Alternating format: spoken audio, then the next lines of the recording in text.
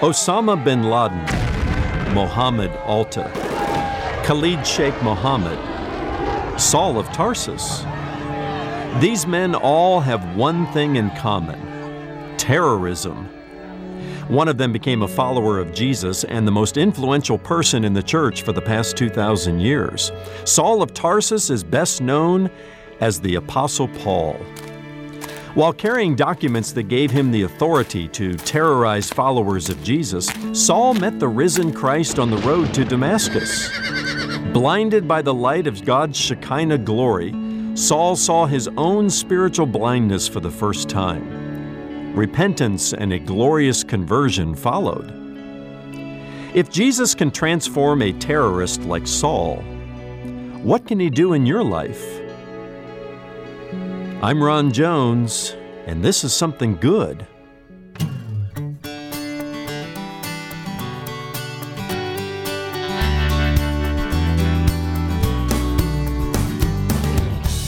Some people do what they believe is right. Others do what is right. Hello, welcome to Something Good with Dr. Ron Jones, lead pastor at Atlantic Shores Baptist Church in Virginia Beach, Virginia. And my name is Brian, always glad to have you with us. Today, Ron takes us to Acts chapter 9, into a story of a man who was sincere in his belief that he was doing the right thing. But as you'll see in just a few moments, he was sincerely wrong. Today's message comes your way next. Stay right here or visit somethinggoodradio.org to listen anytime on your schedule. That's somethinggoodradio.org. From his teaching series, AD, Acts of the Apostles, here's Ron with today's Something Good Radio message, Transforming a Terrorist. Well, by definition, the word sincerity means the absence of deceit, the absence of hypocrisy, the absence of pretense. And for that reason, sincerity is an attractive virtue. In fact, we use it every time we engage in some formal correspondence. When was the last time you wrote a letter and you signed it "Sincerely Yours"? Or as I learned this week, the Brits, they sign it "Yours sincerely." They got to be different, right? Or we got to be different from them. But we've all done that before. Sincerely yours.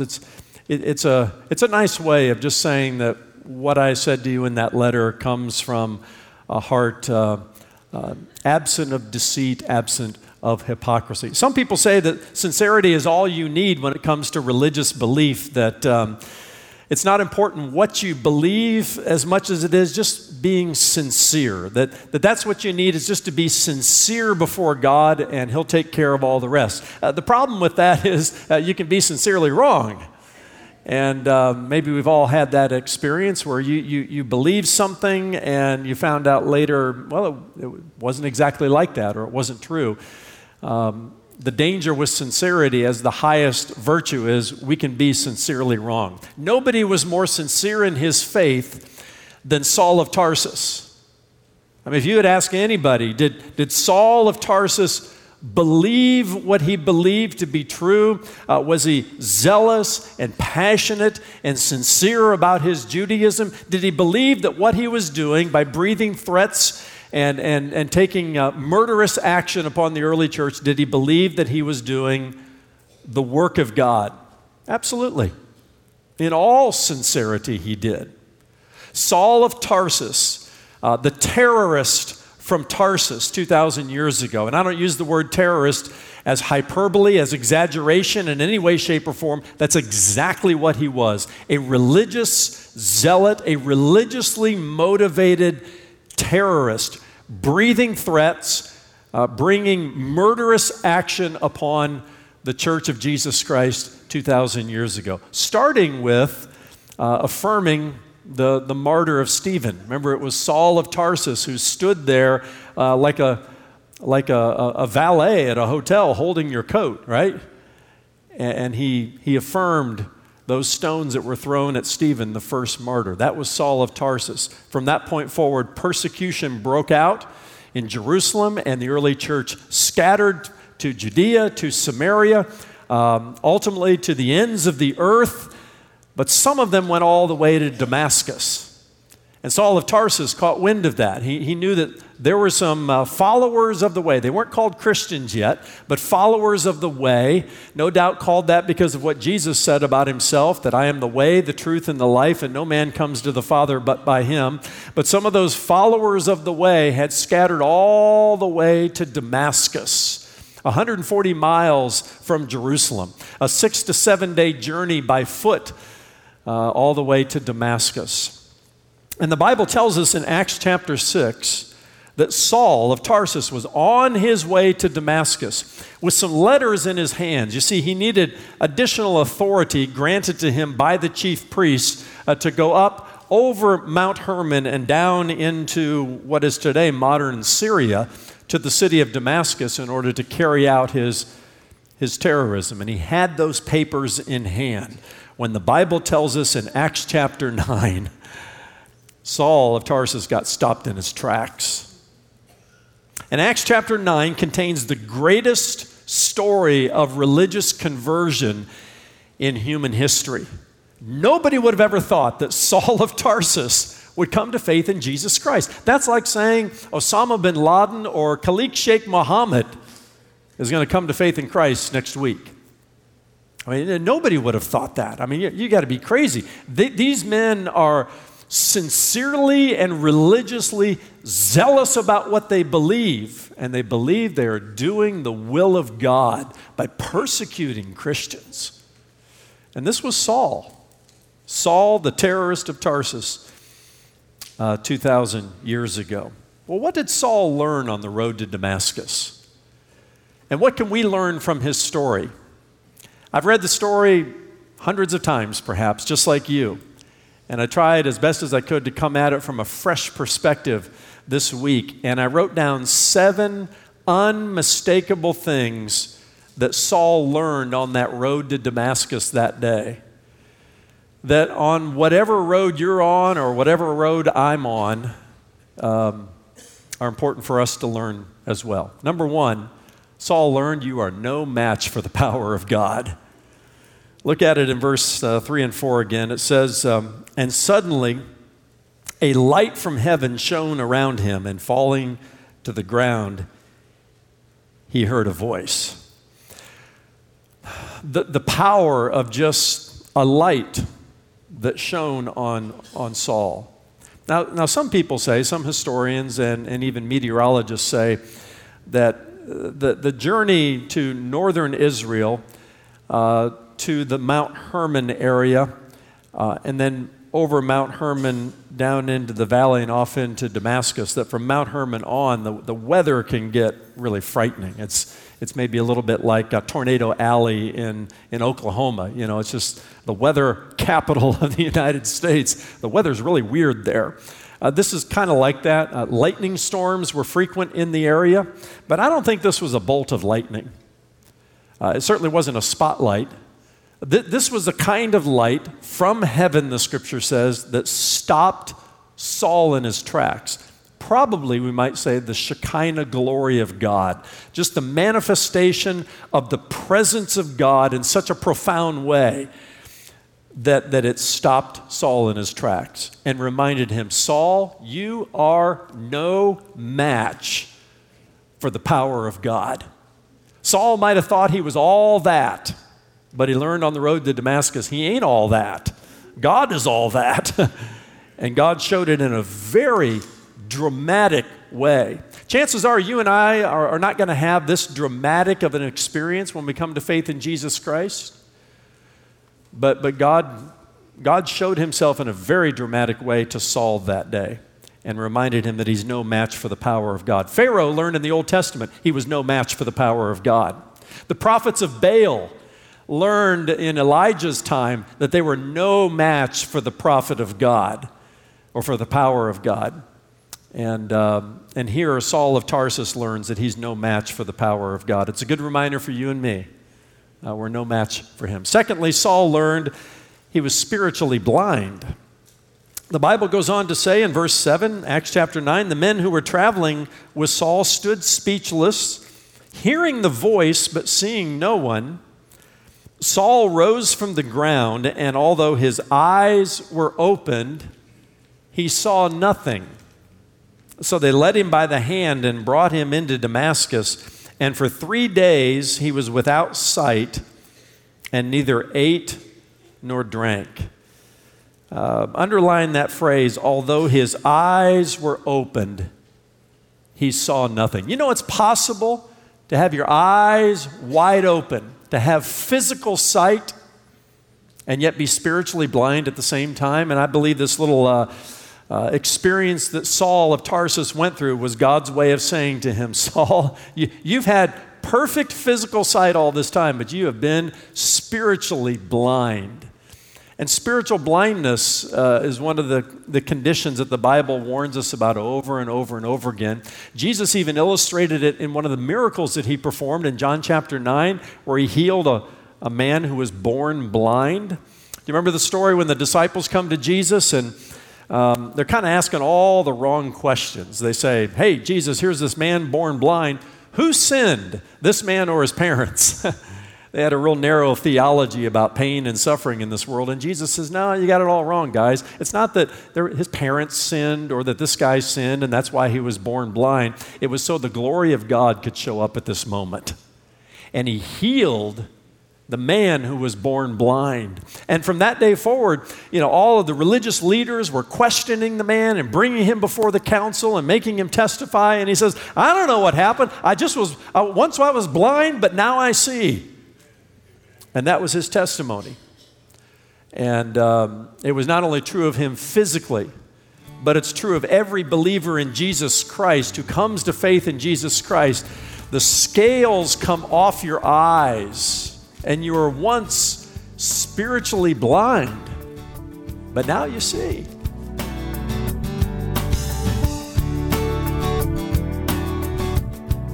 There's still more to come from Dr. Ron Jones, so stay right here. Listen to Ron's messages on demand, on your schedule at somethinggoodradio.org. That's somethinggoodradio.org. When you stop by, be sure to check out Starting Point, a disciple's first steps. It's a free online discipleship coaching experience created by Dr. Ron Jones. Look for Something Good courses when you visit our new streaming platform at somethinggoodradio.org. That's Starting Point, a disciple's first steps, where you'll discover what it means to be a disciple and learn how to train others to be true followers of Christ. Saul of Tarsus may have been struck blind by God, but for the first time in his life, he had vision. Coming your way next, the rest of today's Something Good Radio message, Transforming a Terrorist. Once again, here's Dr. Ron Jones. Helen Keller, the famous blind person, said there's something worse than being blind. It's having sight but no vision. I'll turn that around a little bit and say there's something worse than having physical sight. It's having your physical sight, perfect 20/20 vision perhaps, but being spiritually blind. And the miracle of faith in Jesus Christ and the conversion that brings about in a person's life is going from spiritual blindness to spiritual sight, from spiritual darkness to spiritual light. And this was true of Saul of Tarsus. It was true of John Newton, who penned Amazing Grace. Remember those words? I once was lost, but now I'm found. Was blind. I was a blind slave trader, thinking that I was doing what was right. But I woke up one day and met Jesus Christ, and I realized just how blind I was and how arrogant I was in my spiritual blindness. This was Saul of Tarsus. Any of this ringing true in your own experience? You're no match for the power of God. You realize before you came to faith in Jesus Christ, or perhaps even at this moment, before you even meet Jesus, you're as spiritually blind as blind can be. Third thing that Saul learned was that God knows him by name. In verse 4, the first words that he hears a voice that was not recognizable to him at first, and I'll explain why in a moment. But the voice said initially two words, Saul, Saul. Now, when your mama called your name once, you came running as a kid, right? Or your daddy. When he or she calls your name twice, that means you're either in trouble or they're trying to get your attention. Saul, Saul. At a very basic level, what it means is God knows your name, Saul. He knows your name. He knows you personally. He not only knows your name, but he knows your whereabouts. He knows everything about you. He's intimately acquainted with your ways. Saul, I know you by name, and Saul, I know exactly where you're going. I know those letters you have in your hands.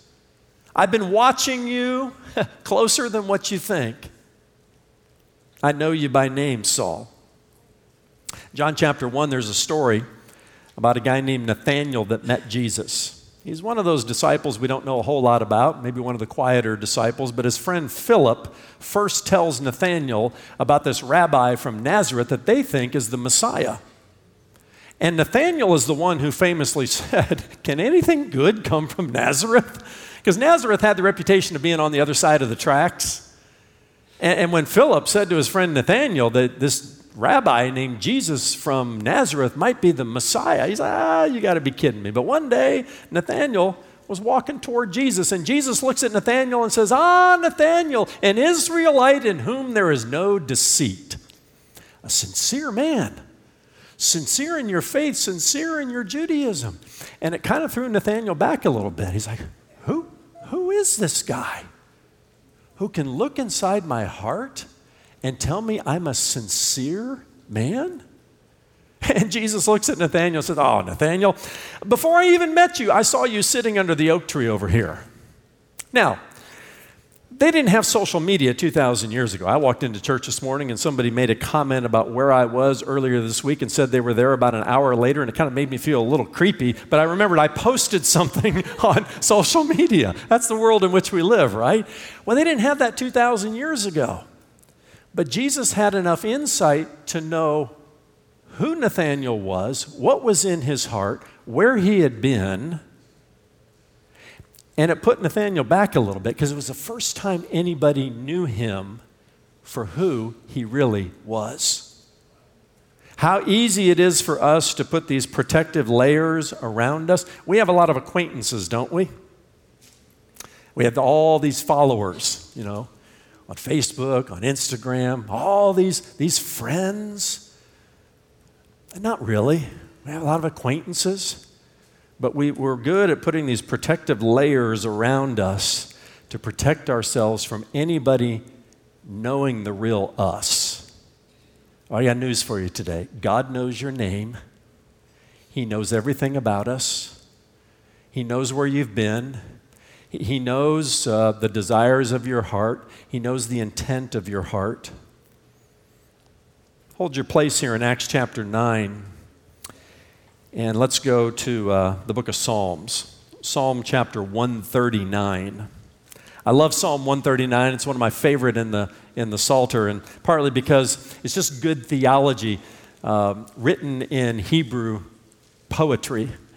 And it highlights really three aspects of God's nature. His omniscience, we say. He knows all things. His omnipresence. He is everywhere at all times. And then his omnipotence. He's all-powerful. It starts with his omniscience, where the psalmist says, "O Lord, you have searched me and know me. You know when I sit down and when I rise up. You discern my thoughts from afar. You search out my path and my lying down, and art acquainted with all of my ways. Even before a word is on my tongue, behold, O Lord, you know it altogether. You hem me in behind and before, and you lay your hand upon me." And then the psalmist says, "Such knowledge is too wonderful for me. It is high, I cannot attain to it." He goes from omniscience now to omnipresence. "Where shall I go from your spirit? Or where shall I flee from your presence? If I ascend to heaven, you are there. If I make my bed in Sheol, the place of the dead, you are there. If I take the wings of the morning and dwell in the uttermost parts of the sea, even there your hand shall lead me, and your right hand shall hold me. If I say, surely the darkness shall cover me, and the light about me be night, even the darkness is not dark to you. The night is bright as the day, for darkness is as light with you." Now, and then David goes on to talk about the power of God, and all of it was a comforting presence to David. But maybe you're not David, maybe you're Saul, and you learn God knows your name. You learn that GPS doesn't stand for Global Positioning System, but God's positioning system. He knows everywhere you've been and where you're going. And that's not a comfort to you, it's a haunting realization to you. It's haunting to everybody on this side of the cross until they come to faith in Christ and surrender to Him. It stopped Saul of Tarsus in his tracks for God to say, Saul, Saul, who's this who knows me? Who's this who calls out my name? And he fell on his face before God. Here's a fourth thing that Saul learned. Your battle is with Jesus.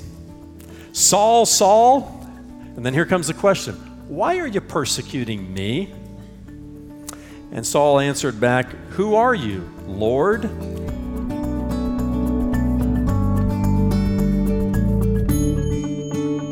You're listening to Something Good Radio. Transforming a Terrorist, along with all of Ron's messages, can be heard on demand on your schedule at somethinggoodradio.org. Check out our resource tab at the top of the homepage for books, teaching series, lots of great tools to help you in your journey with Jesus. That's somethinggoodradio.org. Have you ever wanted to visit the land of the Bible and walk in the footsteps of Jesus? Join Dr. Ron and Catherine Jones and the Something Good Radio team for a thrilling Israel tour happening in January 2022. Experience a boat ride on the Sea of Galilee. Walk down the Via Dolorosa. Visit Gethsemane, where Jesus prayed, and Calvary, where He shed His blood for you. Step inside the empty tomb and see for yourself that your Savior is risen indeed. Is the Holy Land on your bucket list? Experience Israel 2022. Register at somethinggoodradio.org. That's somethinggoodradio.org. Almost everyone who goes with us to the Holy Land says it's one of the best decisions they've ever made. And when you visit somethinggoodradio.org, look for Something Good Travel to learn more and register for Experience Israel 2022, plus other upcoming Something Good travel experiences. Need prayer today? Stop by the new somethinggoodradio.org and share your request with us. Click on the Explore tab and then scroll down to the How Can We Pray For You option. That's somethinggoodradio.org. We also want to say thank you because your prayers and financial support have made it possible for Something Good Radio to reach more people than ever before with the gospel of Jesus Christ. We're so grateful for all you've done, and when you give a gift this month, Ron will say thank you by sending you the complete audio download of the series you're hearing now, AD Acts of the Apostles. That's AD Acts of the Apostles. Request it today when you make a gift to Something Good Radio. Donate online at somethinggoodradio.org or mail your gift to P.O. Box 6245, Virginia Beach, Virginia 23456. And you can also call our offices 757-276-1099. The reason we call Saul of Tarsus later the Apostle Paul is because one of the criteria for an apostle is that he has seen the risen Christ. And Saul of Tarsus experienced and saw the risen Christ that day in an unmistakable way. We don't call anybody an apostle today. The age of the apostles has passed because, well, none of us has, visually seen or experienced the risen Christ in this way.